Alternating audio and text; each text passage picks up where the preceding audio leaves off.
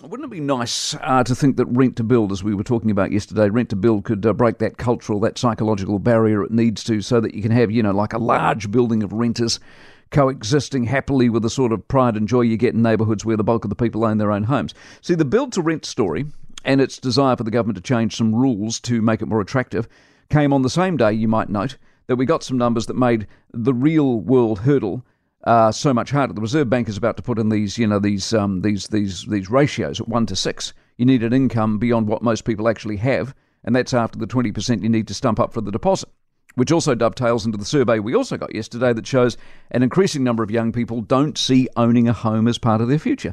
Now, on that last part, I have got a little bit of current experience. Our oldest kids at the moment, they think that way, the concept of them ever owning a home currently, beyond their wildest dreams. But what they don't know, because they're too young and inexperienced, is that their view will change. One of them, for example, worries about her student debt. It seems to her monumental. In reality, it's not given what she will eventually earn. But what has changed since I bought my first house is attitude. I bought my first house with zero deposit, nothing. I borrowed every single cent. And what's more, I borrowed it at 22%. So what's changed is the Reserve Bank is actively looking to keep people out of the market these days, and that is a social crime. Because what we know about housing in this country is the value roughly doubles every 10 years. Rightly or wrongly, that's the figure. On an annual basis, it can go down. Of course, it did over COVID, but not by a lot, and certainly not by more than what it goes up by.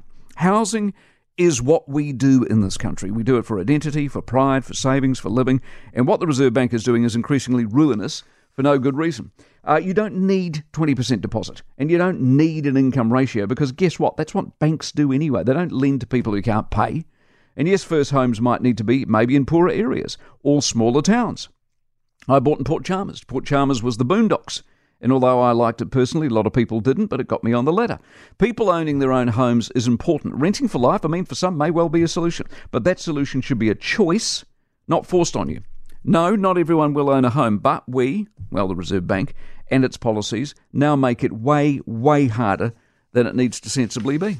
For more from the Mike Hosking Breakfast, listen live to News Talk ZB from 6 a.m. weekdays or follow the podcast on iHeartRadio.